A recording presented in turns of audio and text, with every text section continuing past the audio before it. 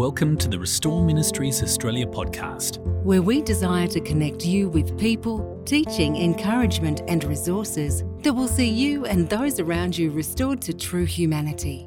Join us as we seek to help you apply the grace of God onto the details of your life. Welcome to episode 1 of the Restore Ministries Australia podcast. I'm Jess Finance, and today we are joined by Peter Sondergeld, founder of Restore Ministries Australia and lead pastor of the Project Church. So Peter, you began Restore Ministries in 2018.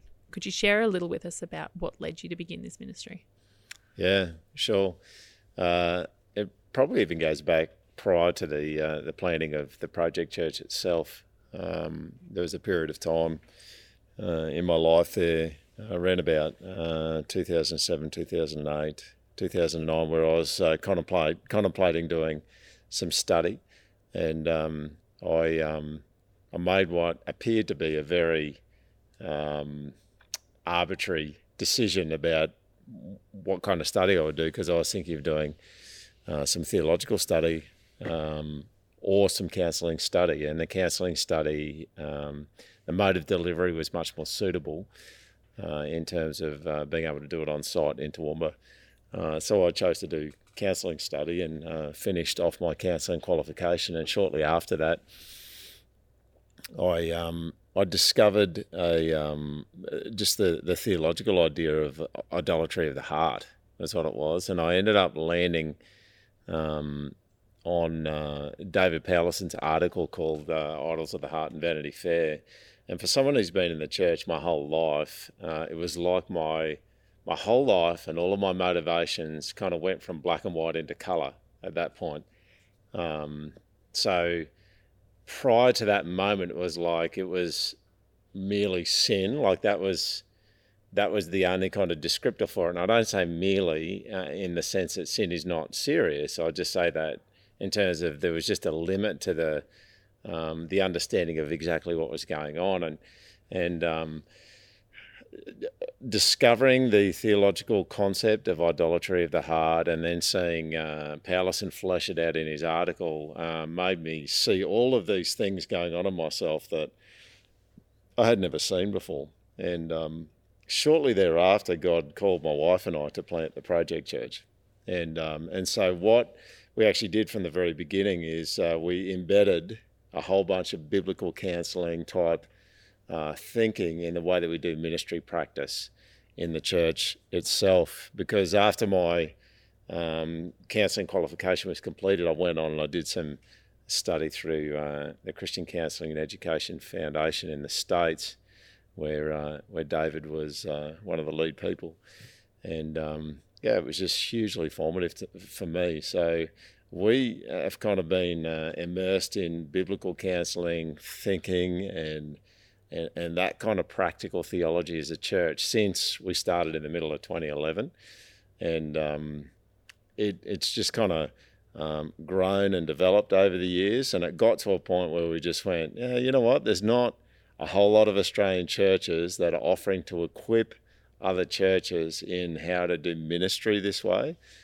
So we kind of started to put our hand up and say, we'd love to support and help churches around Australia to get the grace of God down into the details of life. And mostly that's the messy details of life. And so we started Restore Ministries, which is a suite of kind of equipping strategies and programs for local churches to be able to get the gospel down into the details. You've touched on this a little bit. The heart of Restore Ministries is really to equip the broader church and to grow them. Are there some ways that you can speak to how this occurs? Yeah. I mean, there's a few different ways, I think, to that we kind of do this. One kind of general way is I think sometimes in the church we can read Scripture a little shallowly and not read Scripture with the depth that you can read Scripture. I think it's the whole idea that Scripture is written to particular people in particular times and places just make it such a personal message from God to people, and then the reality that all of Scripture is a personal message from God to us that gets applied by the Spirit into our lives is huge. So I guess as an overarching kind of vibe or dynamic in terms of Restore Ministries, everything's kind of personal for us because it's a personal world. God's intensely personal in the Trinity. So we're just always wanting to be personal. We're wanting to be as open as we can be, as helpfully as possible. And that's kind of a bit the DNA of us. Now, aside from that, we do some keynote speaking. We train people how to run small groups, like profoundly transformative small groups. And just all the equipping that goes around that, equipping leaders. We put out regular resources on our website and also through regular kind of monthly mail outs. And that's all about equipping people to map the grace of God onto the details of life. In fact, this is the first episode of this podcast, and that's what this podcast is about, is how can we equip people with the tools to learn the grace of God and learn the gospel and the details of their own life and the details of the people they connect with. It's really good. And there's a little bit that speaks on the Restore Ministries website, which I'm sure we'll refer to in a minute. But in this equipping process, it talks about the desire to see people restored to true humanity. Is that something you can speak to for us? Yeah. This was really transformative for me when I started just reading and thinking and a little bit of writing in my study about this notion of what it means to be truly human. It got me really excited. We were made as humans to image God, to worship Him, to love Him, to be connected to Him. We were made needy by default. There's all these kind of categories of what it means to be human in a creational sense or in a created sense in the very beginning. Sin came along, and sin added a whole bunch of other kind of dynamics to what it means to be human. So the word used to describe the way that people have been made is anthropology. So there's an anthropology to the way that humanity was made originally. Sin comes in and messes that, and so we can see that there's a fallen anthropology. There's a way that we operate in our fallenness. But then Jesus comes, who is the true human, and he forgives us, he cleanses us, he reconnects us to God, and then there's this whole kind of redeemed anthropology now that we've the power, in a sense, and the dominion that we had in created anthropology, which was kind of lost and messed up at the fall because we became slaves to things. We use our power against people instead of for them, and to honour God and to care for His creation.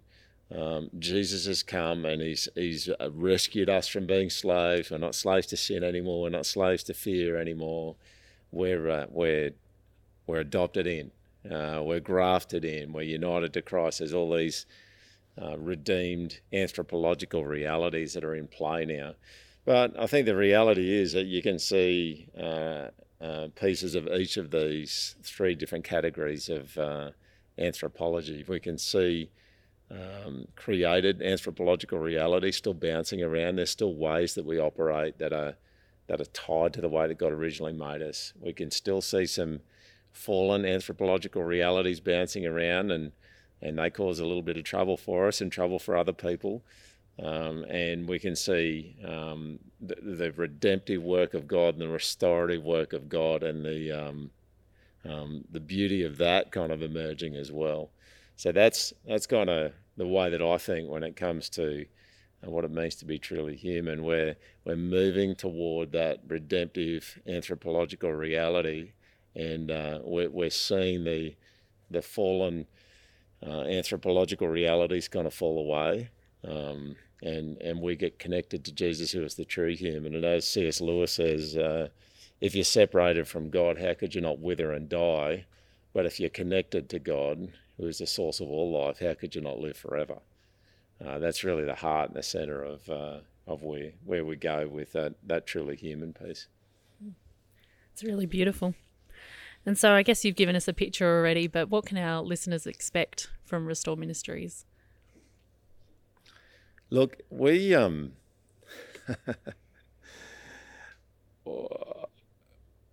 we value authenticity really, really highly, because we think that God does.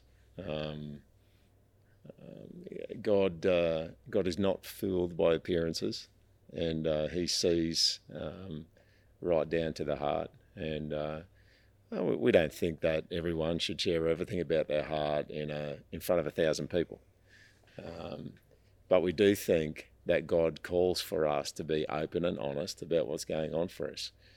Be honest with him, and be honest with others as well. I think that's what James 5 kind of refers to, that about confessing sins one to another.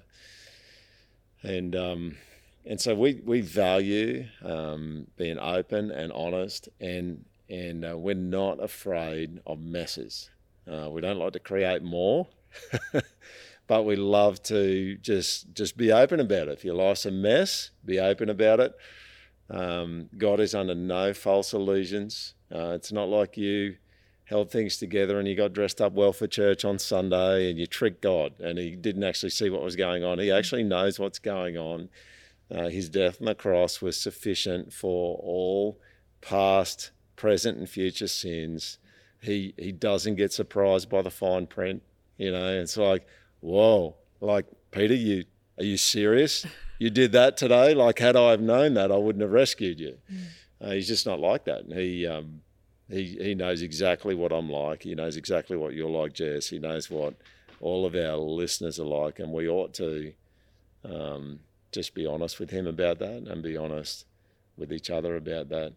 And when we hear that kind of thing happening, when we're doing training or people are working through some of the groups that we do, when we hear that gut level honesty before God, we get really excited, because we know that that's the place where really significant change happens. And it just seems to us that God gets crazy busy when we can be honest with him and with others and with ourselves. Yeah. So they've obviously found us here, listening to us today, but where else can people connect with Restore Ministries? Yeah, look, we've got a Facebook page. You can connect with our Facebook page, Restore Ministries. You can go to restoreministries.com.au. You'll find resources there. There'll be information there about events, upcoming events that we'll be running. Sometimes we do workshops around the place. Often we're doing a small group training in the shape of restoration groups is what we call it. And we are doing that all the way around the country. So you can get details on how to connect with us. If there's some way that we can be of assistance to churches and help them minister to people and be places that are a rich context for change to happen. I know that God does his change slowly, but one of my lines has been, we want God to do change in us and in others as fast as he wants to do it. So for us not to get in the way, for us to get practices within the church that are in good alignment with the way that God likes to bring about change in people, so that he can kind of be unobstructed in the work that he wants to do to restore us. Well, we like to end each podcast with some truth from Scripture, and today we'd like to leave you with the prayer of Paul in Ephesians 3, verses 14 to 19.